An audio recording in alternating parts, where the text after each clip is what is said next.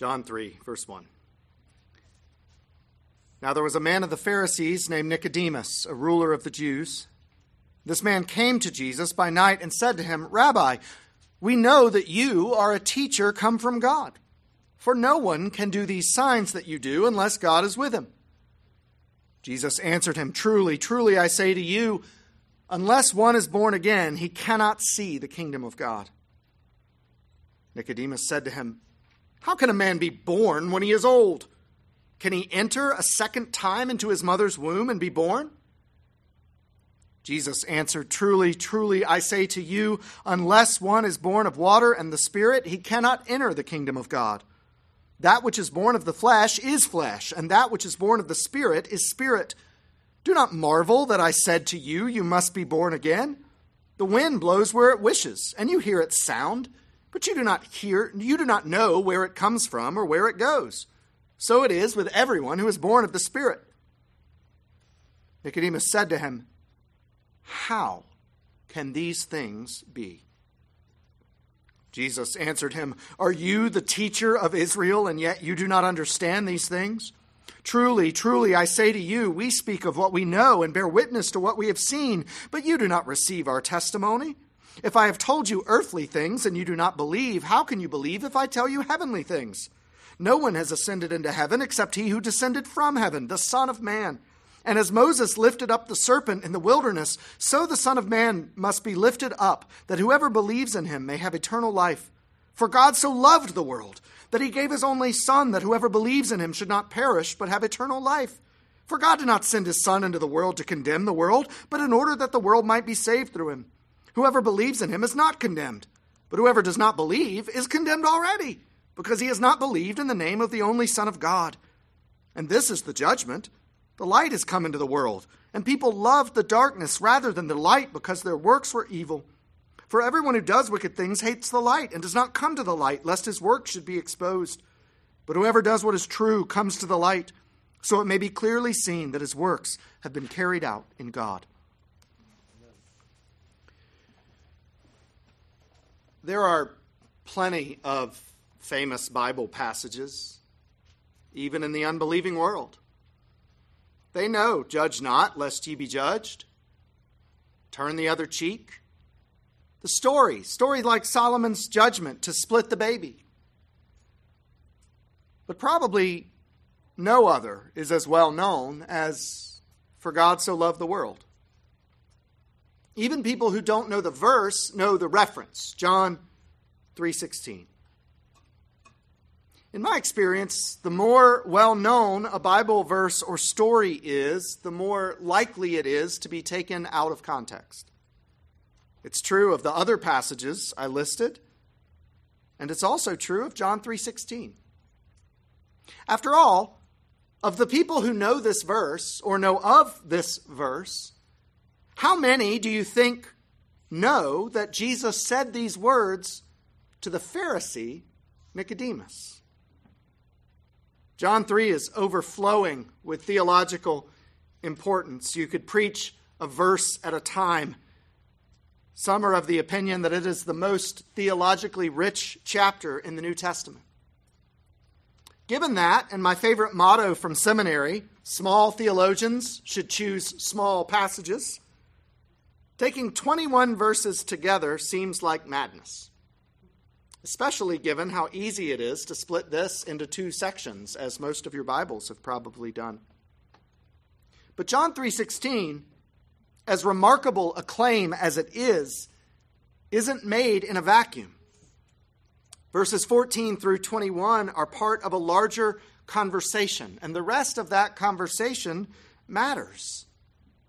What prompts Jesus to utter this tribute to God's love is as important as the claim itself. What is it about Nicodemus? What is it about their conversation that gives rise to such powerful words? Of course, to put the passage in its full context, we have to go further, backwards and forwards, than even that. At the end of last week's passage in chapter 2, we read, But Jesus, on his part, did not entrust himself to them, because he knew all people and needed no one to bear witness about man, for he himself knew what was in man. And as if to prove this claim, John now records a series of conversations between Jesus and other people, conversations with very different kinds of people. We'll sometimes look at someone or have brief exposure to them and say, oh, I know that type, as we have or think we have some insight into a particular personality, a particular kind of person. Jesus claims to know all men. He knows Nicodemus and the woman at the well and the official with the dying son and the lame man by the pool. Jesus is able to see and speak into their hearts immediately. Seeing all of these together really shows the folly of trying to hide what's in our hearts from God, doesn't it? Whatever is there, he knows it. It's much better to bring it to him directly. If our hearts need healing, he'll provide healing. And if our hearts need something else, well, enter Nicodemus, the Pharisee. Rabbi, we know that you are a teacher come from God, for no one can do these signs unless God is with him. This first interaction is directly related to what Jesus just lamented. People who believe in the signs more than they believe in Jesus. Without the context, it could seem like a positive interaction. Nicodemus is polite and respectful. He uses an honorific, Rabbi. He praises Jesus. He's basically inviting him to be one of them, a Pharisee, a teacher of the people, to be with the religious in crowd. But Jesus sees into his heart. Seeing Jesus' signs, the Pharisees were willing to accept him as a God-ordained teacher. In most cases, that would be okay. The Old Testament prophets, their ministries were validated by the performance of signs, and that's how the apostolic ministry will be validated as well. Once Jesus ascends, he gives the apostles miraculous gifts to prove that they are of God. It's the primary function of these gifts in the New Testament, and it explains why they don't continue past the apostles. Miracles validate the messenger. And that's really important when the messenger is speaking and writing God's infallible word. Once we have that word recorded and preserved in Holy Scripture, the function is no longer necessary, and therefore neither are the signs that confirm them. So given the tone that most people imagine must surround John 3:16, given the polite respectfulness of Nicodemus' approach to Jesus, verses 3 and 4 are a bit jarring. As with his response to Mary at the wedding, Jesus is firm and direct. His ways are confusing and don't always appear loving, but he tells you, remember, he's going after hearts, and he knows what's required to get to them. He goes right after Nicodemus' heart. He doesn't thank him for the compliment. He doesn't show any enthusiasm for the invitation to join the Pharisees. Instead, he tells him plainly that everything you believe is wrong. Your worldview is wrong. Unless one is born again, he cannot see the kingdom of God. Today, within Christianity, we use the terms cultural Christian or nominal Christian to describe someone who calls themselves a Christian but doesn't believe regeneration, the change of heart by God, is necessary. Or those who think that God's word offers a good moral code but not a complete change of life that starts on the inside. That would be Nicodemus. As a Pharisee, he believed that all except the most sinful and wicked Jews would inherit the kingdom of God. He believed that nothing special was necessary, nothing life-altering, just be a decent Jew. And all the works-based perversions of Christianity are built on this same perspective. People are realists. They know that we're all sinners. After all, nobody's perfect. So people don't hesitate to abandon the standard of perfect. And not just on their own behalf, they abandon it on God's behalf. Surely God is just looking for good enough. Whether by good words, religious observance, or penance, just try to do more good than bad. Oh, and be sincere while you're doing it all. That's Nicodemus. And so Jesus, who knows what is in all men, looks at him and says directly, that won't work. The only way you can inherit the kingdom is to be born again. And Nicodemus is deeply troubled. He doesn't even know what that means. He responds incredulously. It sounds like a physical impossibility. And after all, the nerve of this guy. He came to Jesus under what he intends as a flag of truce. And Jesus tells him that he's far from the kingdom of God. Like Mary at the wedding, he assumed he could approach Jesus on his own terms. Nicodemus approached Jesus with the perspective of what he and the Pharisees could do for God, of what they had to offer. We can provide you with credibility, with respectability. We can get you an audience. We can validate your authority. Look at all I bring to the table. That's Nicodemus's heart. God is approached by hearts this way all the time. Still today. Many come to him seeking salvation on their own terms and offering him their version of a bargain for life. Here's what I'll give you. Here's what I ask in return. You can have these parts of my life, but not those. I'll go this far, and you, God, should accept that as good enough. Even now, I, and perhaps you, approach God this way. Not about salvation, but about providence. God, I know what you want in this situation. I know what's best. Let me do it my way.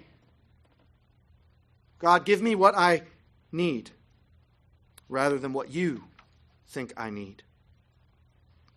Last week, from the previous passage, we saw this with regards to worship. People approached God as if he should simply be delighted that anyone wants to worship him at all. After all, look at all these people who simply ignore God. He can't get all bent out of shape about how I worship or how I think about worship. After all, look at all I bring to the table. And so Nicodemus pushes back. He effectively says, you can't be serious. And that's why Jesus says, truly, truly, to reveal that, yes, he is serious. What he's about to say is pure truth. And he explains that this rebirth is not of the flesh. The birth that leads to the kingdom of God comes by water and by spirit. Now, Nicodemus is a Pharisee. He understands the Old Testament well, so Jesus speaks to him in Old Testament terms. Nicodemus wouldn't have hesitated for a moment to understand what Jesus meant by this. For in the Old Testament, water purifies, and the Spirit makes alive. Sin has made us unclean, and rebirth by water makes us pure again. And sin has brought death, and rebirth by the Spirit makes us alive. So he understands, and he's beside himself. Pharisees don't mind that God's kingdom has requirements for admission. They actually like that it's an exclusive club where some are in and others are out. But those requirements should be about genealogy and about ritual and about obedience. The things you can offer God. The things you can see. Jesus, failing to acknowledge any such thing, emphasizes only purification and new life by the Spirit. The things you can't see. The things like wind you only see by its effect. The things that come from God. And the only things that make anyone ready for his kingdom. Yes, if someone is to inherit the kingdom of God, God must work to make them born again. Kids, it's easy to think like Nicodemus. When people in the church talk about the Pharisees, we often tend to talk about them like they're really, really wicked. But it's tricky because on the outside, following God's law and participating in worship, the Pharisees looked really, really good. Nicodemus knew the Bible well. He taught it. He was involved in the church, worshiped the right ways. If you followed him around for a week or two, you'd probably think this is one of the holiest guys you've ever met. But here, Jesus says that the way Nicodemus is going will never get him into the kingdom. And if he can't get in, with all the things that he knew, and with all the things that he did right, then what hope do we have of getting in through those means? None. And that's why he asked the question of verse 9. How can these things be? That's the question everyone should ask when they encounter Christianity. And it's a question we ask in two different ways, two different tones of voice. Here, Nicodemus asks in principled unbelief. What Jesus is saying conflicts with everything he knows, with everything he believes about God. Instead of congratulating him for being so wise and so holy, Jesus chastises him. You're a teacher, but you don't even know what you teach. Jesus goes right after his self-righteous heart, and all of us know that is a very difficult thing to accept. Verses 10 and 11 could be an entire separate mini sermon given to those of us who teach. Teachers should know what they're talking about. And yet right doctrine apart from the Spirit is powerless. Teachers must be willing to receive instruction, and they must be willing to be changed by the Spirit of God. And all this is what Jesus is offering Nicodemus. And he resists. How can these things be? But don't judge him too harshly, because he resists, because receiving it would be laying down his self-righteousness. It would be laying down the offense Jesus has caused him by his means and methods. To be taught and to be changed by God is a grueling endeavor.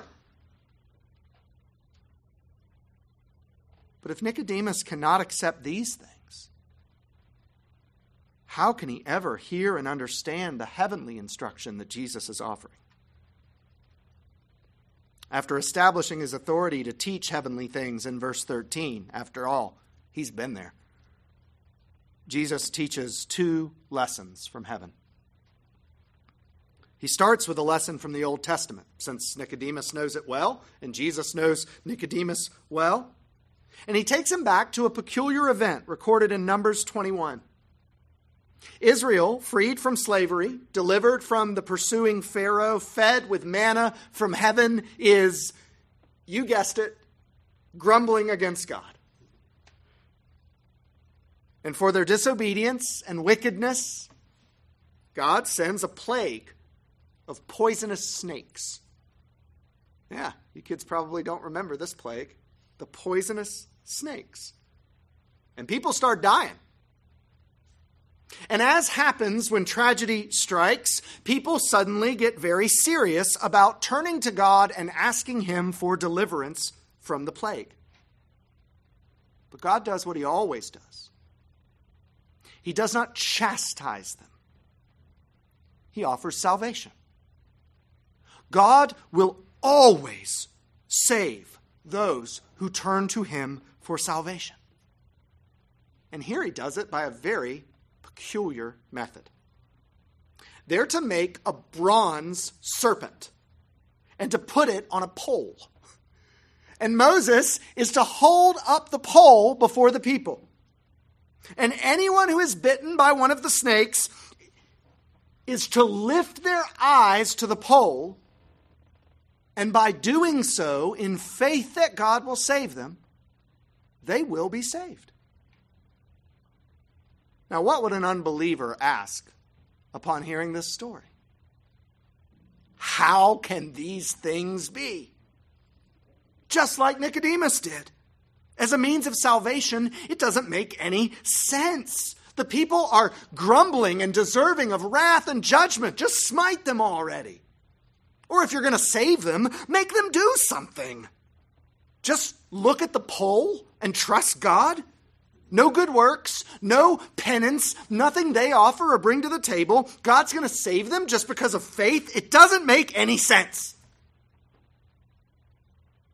And so even in the wilderness, even in the story I just told, some bitten by serpents lifted their eyes in faith to the pole and were saved. And some still refused. The lesson from heaven is Jesus connecting the story to the purpose of his coming. And I know you see it.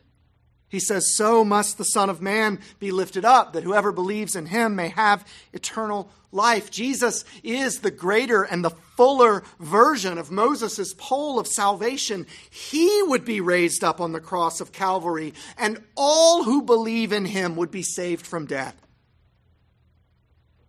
Nicodemus' beliefs about salvation were so nicely packaged. They were so manageable. But Jesus has torn them to shreds. He's shown the impossibility of salvation that way. You think you're good enough for God? You need cleansing from sin. You need resurrection from spiritual death. You think you know from genealogy or party who is in or who is out? But the Spirit of God is like the wind. It cannot be constrained. It blows where it wills. You think you understand. But only God gives understanding. And you think people inherit the kingdom by believing what you have said. Jesus, the one lifted up on the tree, he is the one who must be believed. And Nicodemus is undone. As a transaction of merit, he can make sense of salvation. That God accepts less than perfection is an understandable amount of grace. But that it's all grace? That it's the Savior's work in none of his? That his own efforts actually put him further from the kingdom? How can these things be? For God so loved the world. The second lesson of Jesus' lessons from heaven explains the nature of his coming. He condemns Nicodemus not for his evil doing, but for his self-righteousness, for his conviction that he can approach the kingdom on the basis of who he is and what he's done. And Jesus condemns him. So is that why Jesus is here? To condemn mankind? It could have been. No one is righteous. No, not one. All have fallen astray. It could have been. He certainly would have been right and just. That's why this lesson from heaven, John 3:16, is so astonishing. Last night, my friend Neil Stewart gave me his favorite outline of the verse. God loves the worst. He gives the most. And he asks the least. Note how this is exactly the opposite of what Nicodemus believes. Nicodemus believes that God demands a lot, and that he offers just a little help to do it. And then he loves those who do the best. But God loves the worst. He gives the most. And he asks the least. I bet there are ways where Nicodemus's faulty perspective has crept into your own thinking as well. And we, like Nicodemus, need to hear Jesus when he sets the record straight. We need the Spirit to remind us that our condition prior to Jesus' coming was not life but death. It was not freedom, it was condemnation. And Jesus, the righteous judge, could have come into the world to condemn those who by their own unbelief were already condemned. But that's not what God sent him to do. Why? For God so loved the world. The remarkable love of John 3:16 isn't that Jesus came into the world.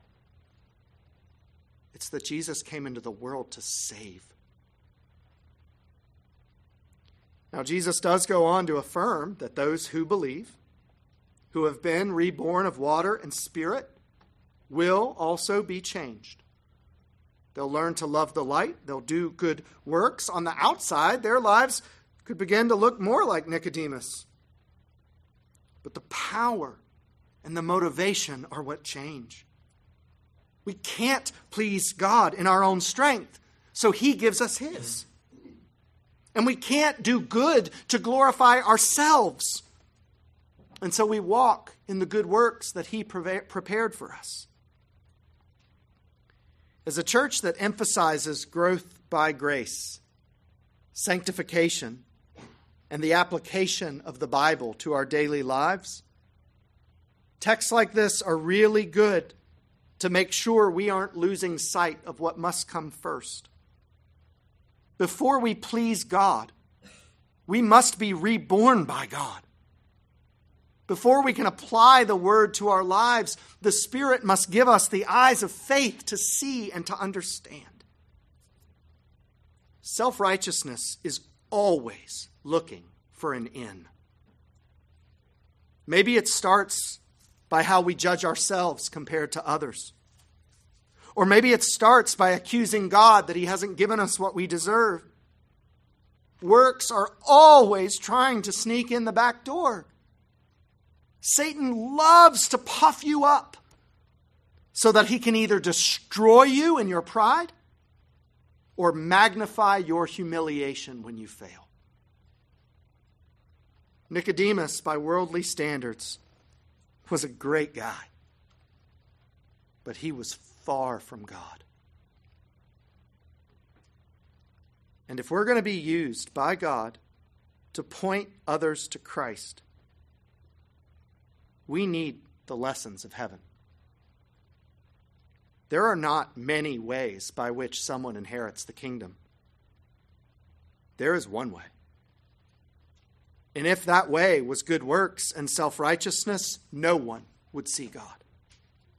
If it was perfect religious observance, likewise. And if it were sincerity, we'd be more likely to see the great pumpkin than the kingdom of heaven. People need to see the hope we have within us. They need to see our good works. They need to see our perseverance through unbearable pain. They need to see our love for the light rather than the darkness. And when they ask, how can these things be? They need to hear our answer that begins not with ourselves, but for God so loved the world.